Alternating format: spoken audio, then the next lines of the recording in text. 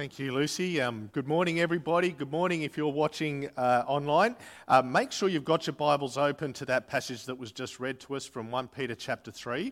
I will flag for you already that I will not be going to the really tricky bit that just follows. That's not because I'm dodging it. We're going to have a look at it in sermon seasonings tomorrow. But let me pray for us. Our loving Father, you are good and you are our God. From your word this morning, please instruct us on what is good. Equip us to stand in your grace and to live it out. Amen. Well, what is the good life? The kind of life that at the end of that life, an objective declaration could be made to say, that was good. That was good. Of course, the verdict of our society, and to be honest, most societies throughout the history of the world on what a good life is, it'd be a life that's full of good things. That's what a good life is. Those things being health and wealth and success and relational happiness and reputation and experiences. TV programming will give you a very quick picture as to what Australians certainly desire for our lives, what we think is going to be good for us. I think about what is so popular and rates: The Living Room, The Voice, MasterChef, The Block, Getaway, The Bachelor. Notice that you don't see TV programs called Great Desk Jobs of Australia or movies entitled The Endless Workday. No, we want an endless summer, don't we? Ultimately, the truly good life on this measure seems to end up the experience of only a few lucky individuals. The rest of us are really going to just have to fight over the scraps, pardon me, and settle for good enough and desperately avoid really bad. But what if the world is not where you belong? What if you've actually been set apart for a glorious inheritance by the God who made this world and who is actually the one that will be giving the objective verdict about the goodness of a life? Well, as Christians, we have tasted and seen that the Lord is good. And 1 Peter chapter 3 tells us that the good life is the one that God wants us to live. And it is very different. It's not a life of grasping after things. It's a life of giving. The good life is one that rests on, stands in, testifies to, and holds out grace. Now, the verses that we're looking at today, we need to understand are continuing Peter's argument that he started in chapter 2, verses 11 and 12. You might remember, if you can feel free to flick back in your Bibles and have a look at it, but you might remember that there, Peter spells out that as aliens and strangers in the world, we've got two duties: to rid ourselves of sinful desires and to live such good lives among the non-believing world that we might silence any accusations of wrongdoing and hopefully lead some of the people in that unbelieving world to become people who do believe in the Lord Jesus, that they might glorify God too. Those two directions, those two duties. Well, we've seen last week on how those duties play themselves out in authority relationships. But now it gets much broader. Look at how Peter begins it. Finally, all of you. And Peter shows us 4 areas where we're to live out this good and gracious life. Firstly, Christians are to act graciously towards one another. So Christianity is not just about how I am to act in the world. It is about how we are to act and do it together. And it begins with how we treat our fellow believers who share our identity in Christ. Have a look at verse 8 of chapter 3. Finally, all of you, be like-minded, be sympathetic, love one another, be compassionate and humble. Now, that's just one verse, but we're going to be spending a bit of time in it because it's a very important verse. Peter presents us with 5 descriptions, and at every point, the behaviour is gracious. Now, these 5 descriptions in verse 8 are kind of like an onion, right? So 1 and 5 go together, 2 and 4 go together, and then number 3 is the central idea in truth as well as in action. And so let's look at the core of the onion. Love one another. I mean, you know the old saying that blood is thicker than water. That there's loyalty, there is obligation to family that is stronger, goes deeper, and should endure more substantially than any other relationship. The idea is the same blood is going through your veins. Well, the word that's used here is that for brotherly love. And so Peter is reminding us that we are a spiritual family, where Christians are a family that will endure beyond even our earthly families.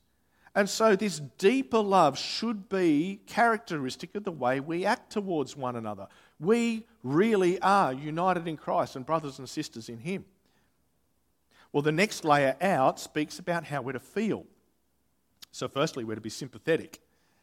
Now, if you're like me and you struggle sometimes to remember the difference between what is sympathy and what is empathy, you can look it up on Google later. But you can also relax, because in the Greek, the same word is really covering both concepts. Being sympathetic here means entering into and experiencing the feelings of one another. It means that we make an effort to understand what another person might be feeling. We put ourselves in their shoes. Now, think about what this does. Sympathy stops us from running insensitively over the top of other people's feelings. You just don't do that if you're sympathetic. It stops us from being self-absorbed and purely concerned with our own feelings and desires. You see, sympathy means that we actually consider how our actions might affect someone so that we can just adjust our behaviour accordingly and be helpful and love them. Remember, it was Jesus who said, "Do unto others as you would have them do unto you." And so in that sense, it is an essentially Christian virtue. Or the other feeling we're to have for each other is compassion. So Christians are to care so deeply about our fellow Christians that the suffering of one becomes the suffering of another. The joys of one becomes the joys of another. You see, that's what compassion actually means. It means suffering with. As Paul says in Romans, rejoice with those who rejoice, mourn with those who mourn. Now, I want us to spend a little bit of time reflecting on this one. If you really think about it, a Christian should never feel abandoned or friendless, should they? It shouldn't. I know they will, but it shouldn't. It shouldn't happen.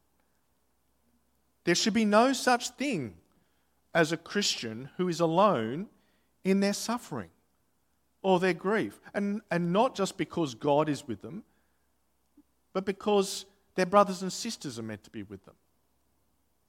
The rest of us should be on the lookout for one another. So let's get straight to the point. Do you know anyone who might be suffering or struggling in this way, or feeling the pain of loneliness?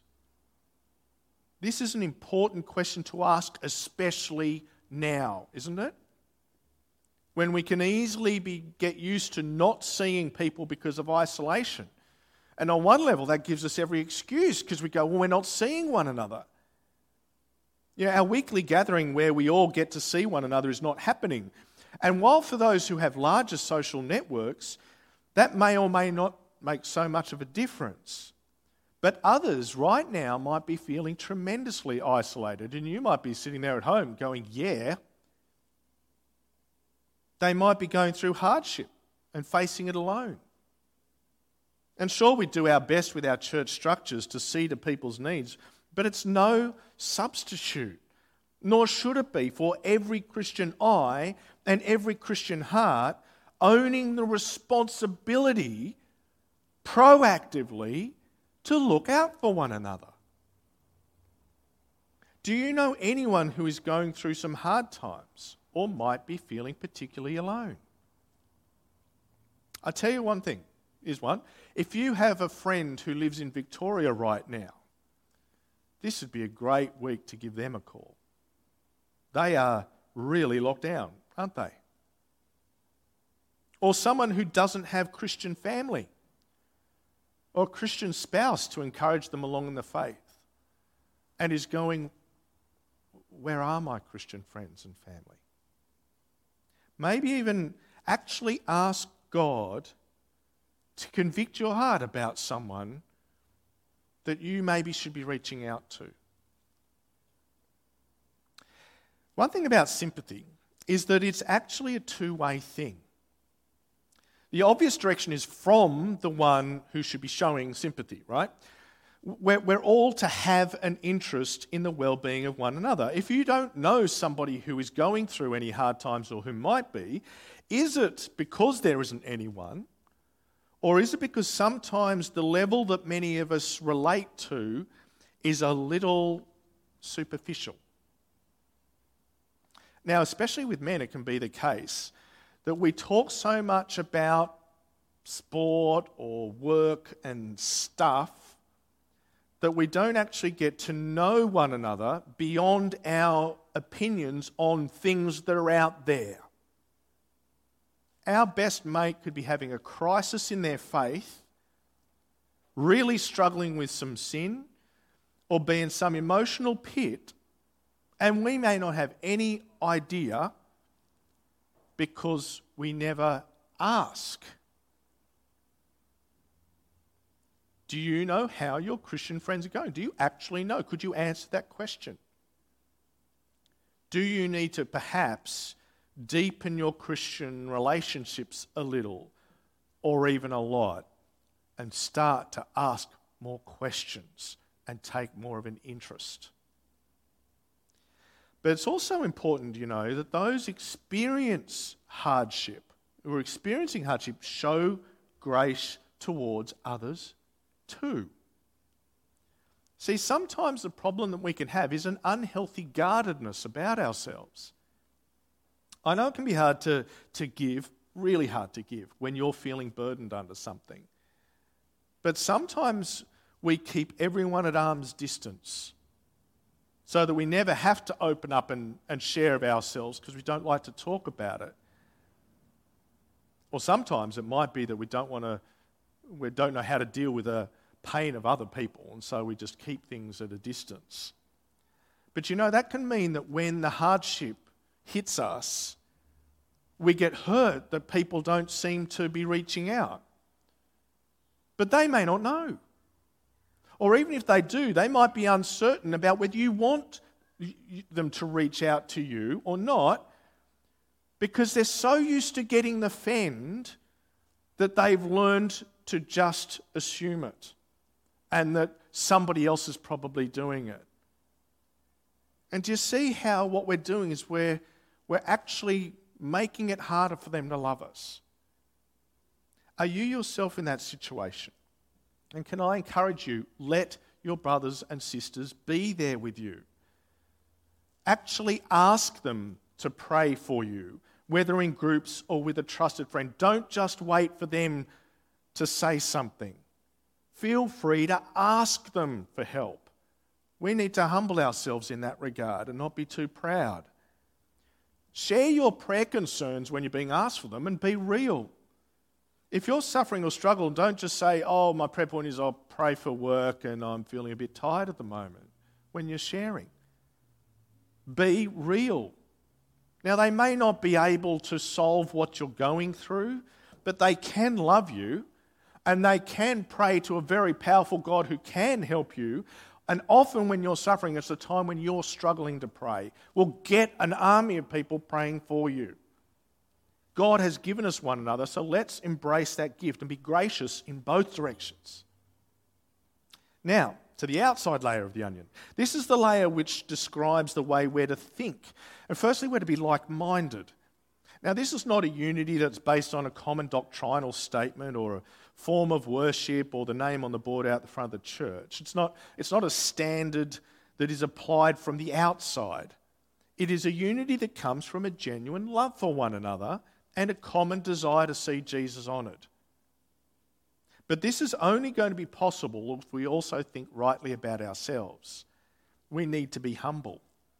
Because if you want to think about it, the biggest hindrance to unity and community is pride. See, pride's why people refuse to back down. It's why people keep the walls up. It's why people will keep fighting for things that they actually no longer care about just because of the principle of the thing. Pride is what stops people working together. It causes conflict within churches, divisions in ministry teams. It hinders cooperation between churches. And pride is also, of course, the biggest barrier to reconciliation in relationships too, isn't it? But humility, think about that. Humility, on the other hand, is when one willingly relinquishes your own rights for the sake of others. And of course, humility is exemplified in Christ, who for the joy set before him of seeing people reconciled to God, humbled himself for our sake to death on the cross. Now, all up, if you think about those 5 things together, it's not a bad onion. I mean, imagine if everyone in church treated one another like that and dedicated themselves to those things. How good would that be? If we all worked on treating one another this way, how easy would it be to respond in kind and create a culture where this happens? But it's not always that easy, is it? Acting graciously is fine when others are trying to do the same. But what about when others are being abusive towards us? Well, the second thing this passage tells us about how we relate to others is that we're to act graciously even in the face of abuse. Look at verse 9. Do not repay evil for evil or insult with insult. On the contrary, repay evil with blessing, because to this you were called so that you may inherit a blessing. Now, the word for blessing here is the word that we get eulogy from. All right? It means a good word. This is talking specifically, there's a couple of words in the Bible that talk about blessing. This is specifically talking about a verbal blessing. We respond to words that are intended to harm with a word that will bring good. A verbal version of living such a good life that those who accuse you of doing wrong might actually change and glorify God instead. And why? Well, so that you may inherit a blessing, a good word, the commendation of your heavenly Father. Now, this is something that is thoroughly radical in our world, because if someone kicks you, you kick them back. And if someone abuses you, you abuse them back. The gloves come off because you got the right, don't you? He started it, she started it, they started it. If you've been offended, then you have every right to react. Grace, on the other hand, is all about not giving people what they do deserve. It's about showing kindness to the undeserving. And so we are to bless even those who abuse us. Well, what does that mean? What sort of good words are we talking about? There's a great place in Proverbs. It's Proverbs 15. I think it's on the screen. He gives you a bit of an idea. A gentle answer turns away wrath, but a harsh word stirs up anger. The tongue of the wise adorns knowledge, but the mouth of the fool gushes folly. The eyes of the Lord are everywhere, keeping watch on the wicked and the good. The soothing tongue is a tree of life, but a perverse tongue crushes the spirit. Do you notice how this good word is not just being placid? It's not just being nice in response. There's actually genuine giving going on here. A gentle answer that's designed to turn away wrath. Wanting to adorn knowledge and bring input. What about the idea of soothing people? That idea of bringing a therapeutic goodness to someone. And listen to the sorts of things that Jesus mentions in Matthew 5. He's just already talked about, if somebody says, carry my cloak, you give him your other cloak. If they say, carry this, you say for 1 mile, you carry it for 2. He says, you've heard that it was said, love your neighbour and hate your enemy. But I tell you, love your enemies. And what are you doing? Pray for those who persecute you, that you may be sons of your Father in heaven. So when Peter talks about bringing blessing, he means real blessing of the kind that you've actually received, that we've received. It means offering forgiveness. It means praying for people. It means even sharing the reason for the hope that you have, which we'll be saying more a bit about later. But you see how radically different this is. And yet, how liberating. You see that? It's liberating. I mean, instead of the abuse being this weight upon your shoulders and getting you down, instead of letting anger and resentment and bitterness build up and fester and poison you, you get to respond with love and grace and forgiveness. Which of those better describes to you a good life? Well, God's way, doesn't it? The gracious way. But it's so hard to do, isn't it? How can we do this? Well, it's because our hopes and our aspirations don't reside in earthly things. As Christians, our lives don't revolve around our possessions or our achievements, our egos, or even our physical well-being. Our lives revolve around pleasing the God who has given us everything and has done so much for us, while we're awaiting in absolute certain hope the eternity of perfection with Him. That's the new life we've been born into. We've been given a bigger picture. We've got a mind on eternity. We live to please someone other than ourselves. And so things that might threaten those temporary and earthbound things, while they might sting at the time, don't strike into our hearts, because our hearts aren't in those things. Our hearts lie in being God's faithful people. And our longing is to have Him say, well done, good and faithful servant. That's our hope. That's the good word that we long to inherit and to hear. And that's why Peter quotes Psalm 34, verses 12 to 16, verses 10 to 12 of 1 Peter 3. Now, he's quoted this psalm before too. Taste and see that the Lord is good. But have a look at those verses and notice the strength of the connection also with how and what we speak.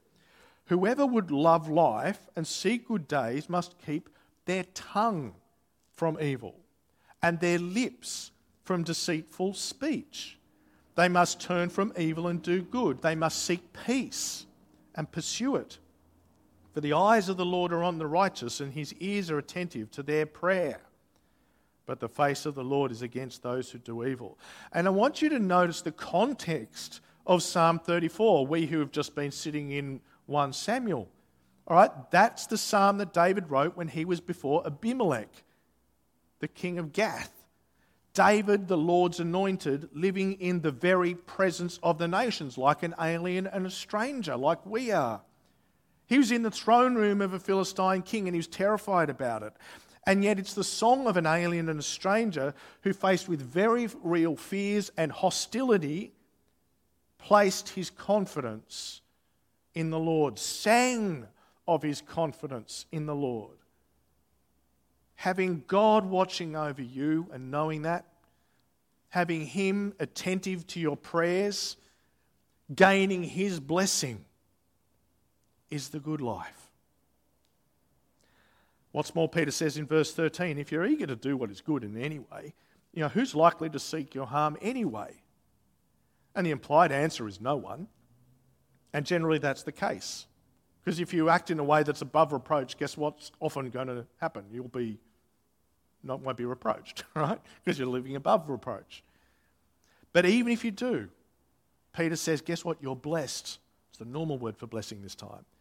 Remember what Jesus said, blessed are those who are persecuted for righteousness, for theirs is the kingdom of heaven. That's what you're going to get. Peter says we're not to fear what the world fears because once again, we've got a bigger picture. We fear and reverence God. We know the true king of everything, the one whose judgment really matters. And in verse 15, the new NIV has revere Christ as Lord, but the old NIV is closer to the mark.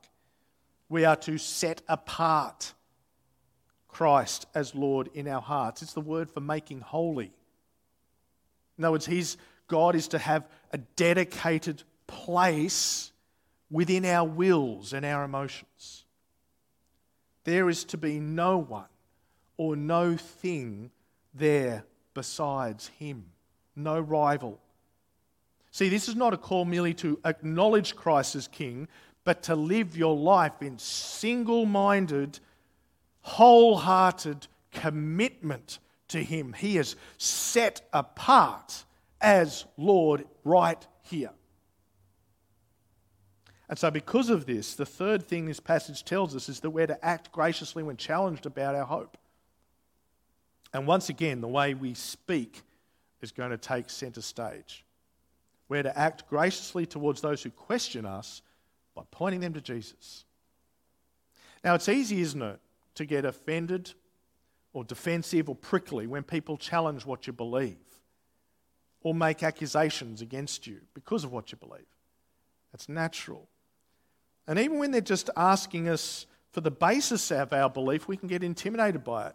I might have mentioned this in a previous talk, but I studied geology at university, and I remember there was a lecturer on the mechanics of the Big Bang in fourth year, and the lecture was going on, he was demonstrating how tight the theory was. And he was normally a pretty genial kind of guy, but then out of the blue, in the middle of the lecture, he looked straight at me in the middle of the lecture, and he knew that I was a Christian, and he said, "See, I don't see why you need a God at all."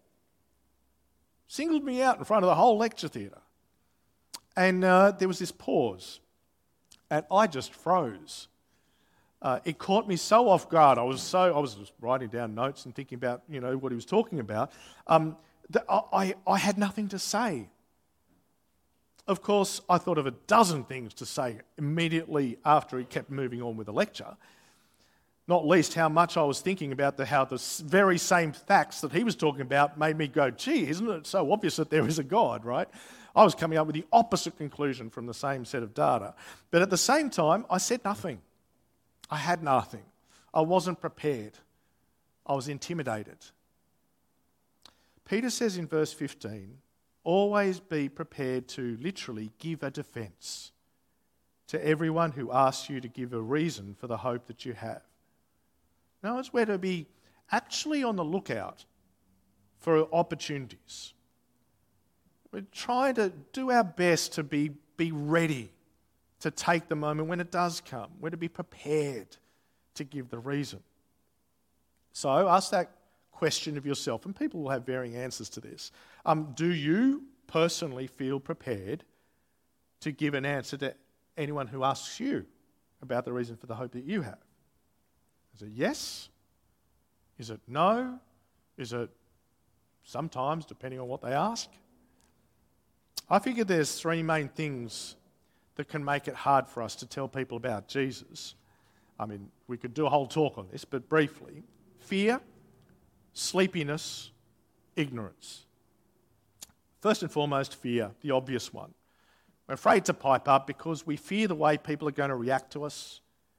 We fear rejection or ridicule or the loss of respect or even perhaps just the spoiling of a relatively pleasant, easy moment.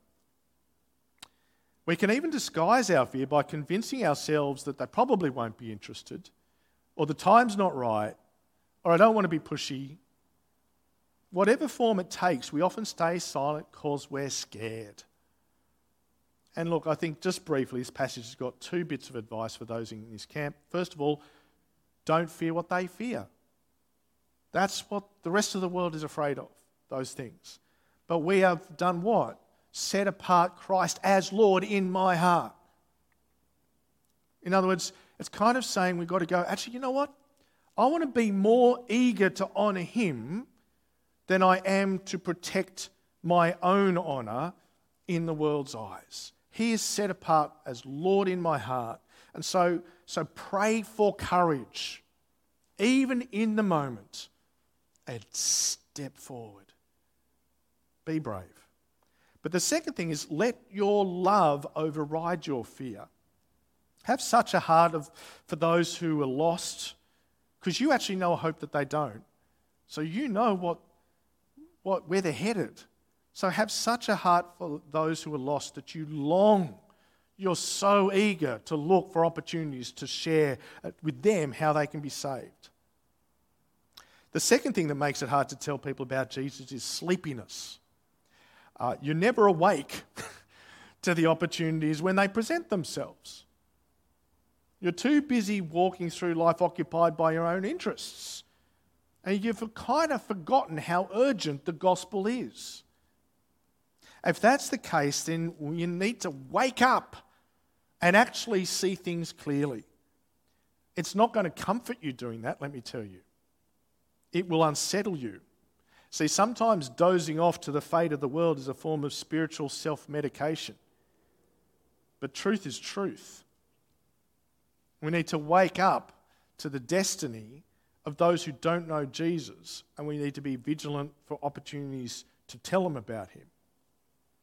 And the third thing that makes it hard for people to tell people about Jesus is actually ignorance. We just don't feel like we know what to say. We get all tongue-tied. We don't know where to start. We don't have confidence about how we can answer those questions. Now, to some extent, this is actually the easiest to overcome. Really. It really is. Learn. Learn a presentation that clearly explains the gospel. If you've got questions that you don't know answer, ask them of someone who you think does know the answer, and ask them again and again and again until you can go, all right, that actually makes sense, and I think I could articulate that to somebody else. Follow it through. And so to the point where you're clear in your head, and pray. Remember, God is the one who saves people, and he works through flawed people like us to do it. So there's a sense where being a Christian actually involves work. I don't mean to be patronising that. I mean, it really kind of does. Sometimes we've actually got to do some research. We've got to do some reading. We've got to educate ourselves so that we're equipped to do what God's put us in this world to do. Because that happened to us once, and we get eternity out of it. Maybe you could be the one that someone else might be able to gain eternity because you've introduced them to Jesus because you did the work to know how to do that. The gospel is the power of God to save, so pray that he'll give you the words to say. But perhaps the best advice I can give is actually to keep it simple. Remember what you're doing. You're giving a defense for the hope that you have. Did you notice those words? You've got the hope already. It's your hope. It's yours. You know what this hope is because you have it. You're not being asked to tell them why they should believe, but to give the reason for why you do believe. God is the one who convicts them why they need Jesus, just as he did for you. You've got a hope. They don't. Just tell them what it is. You already have it, in other words. For we're not to sit there meekly and silently when people challenge the gospel or question our hope. We're to put up a defence. But we must act graciously here as well. We are to put up our defence with gentleness and respect, keeping a clear conscience. We must not forget that we represent Jesus at the very moment that we're telling people about him. We're to be gentle and respectful in our manner always, and honest and truthful in our method. For God's eyes are upon us. Proclaiming the truth should never be used as a justification for being rude or obnoxious. Yes, people will reject the truth of the gospel. Yes, they might end up being hostile to it. But woe to us if they reject it because we presented it in a harsh or disrespectful or know-it-all way. Our behaviour should be such that any who speak maliciously against our good behaviour in Christ should be ashamed due to their baseless slander. But ultimately, we've got no right to act with anything other than grace. Because the fourth and really the most foundational thing that this passage shows us about the way that we're to relate is that we're to act graciously because God has shown astounding grace to us. It's got to be our way of operating. We live only because of grace. We have a relationship with God only because of grace. And consider what that grace looks like in the first part of verse 18. For Christ suffered once for sins, all our sin gone, no more, all of it taken away.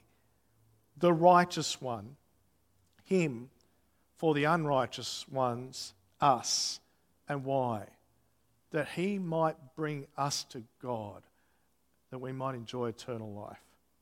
You know, that's grace. That's undeserved kindness. It's what we enjoy. I mean, how could we receive that and not be the same towards other people? We are so blessed. So let's be a blessing to all of the people around us. Live the good life, the kind of life that's so good, so right, so honourable, so glorious, and so important that the Son of God chose to live that way. So let's sing and reflect on the peace that we can know in all of our circumstances from a life lived under God's grace, and sing that it is well with our souls.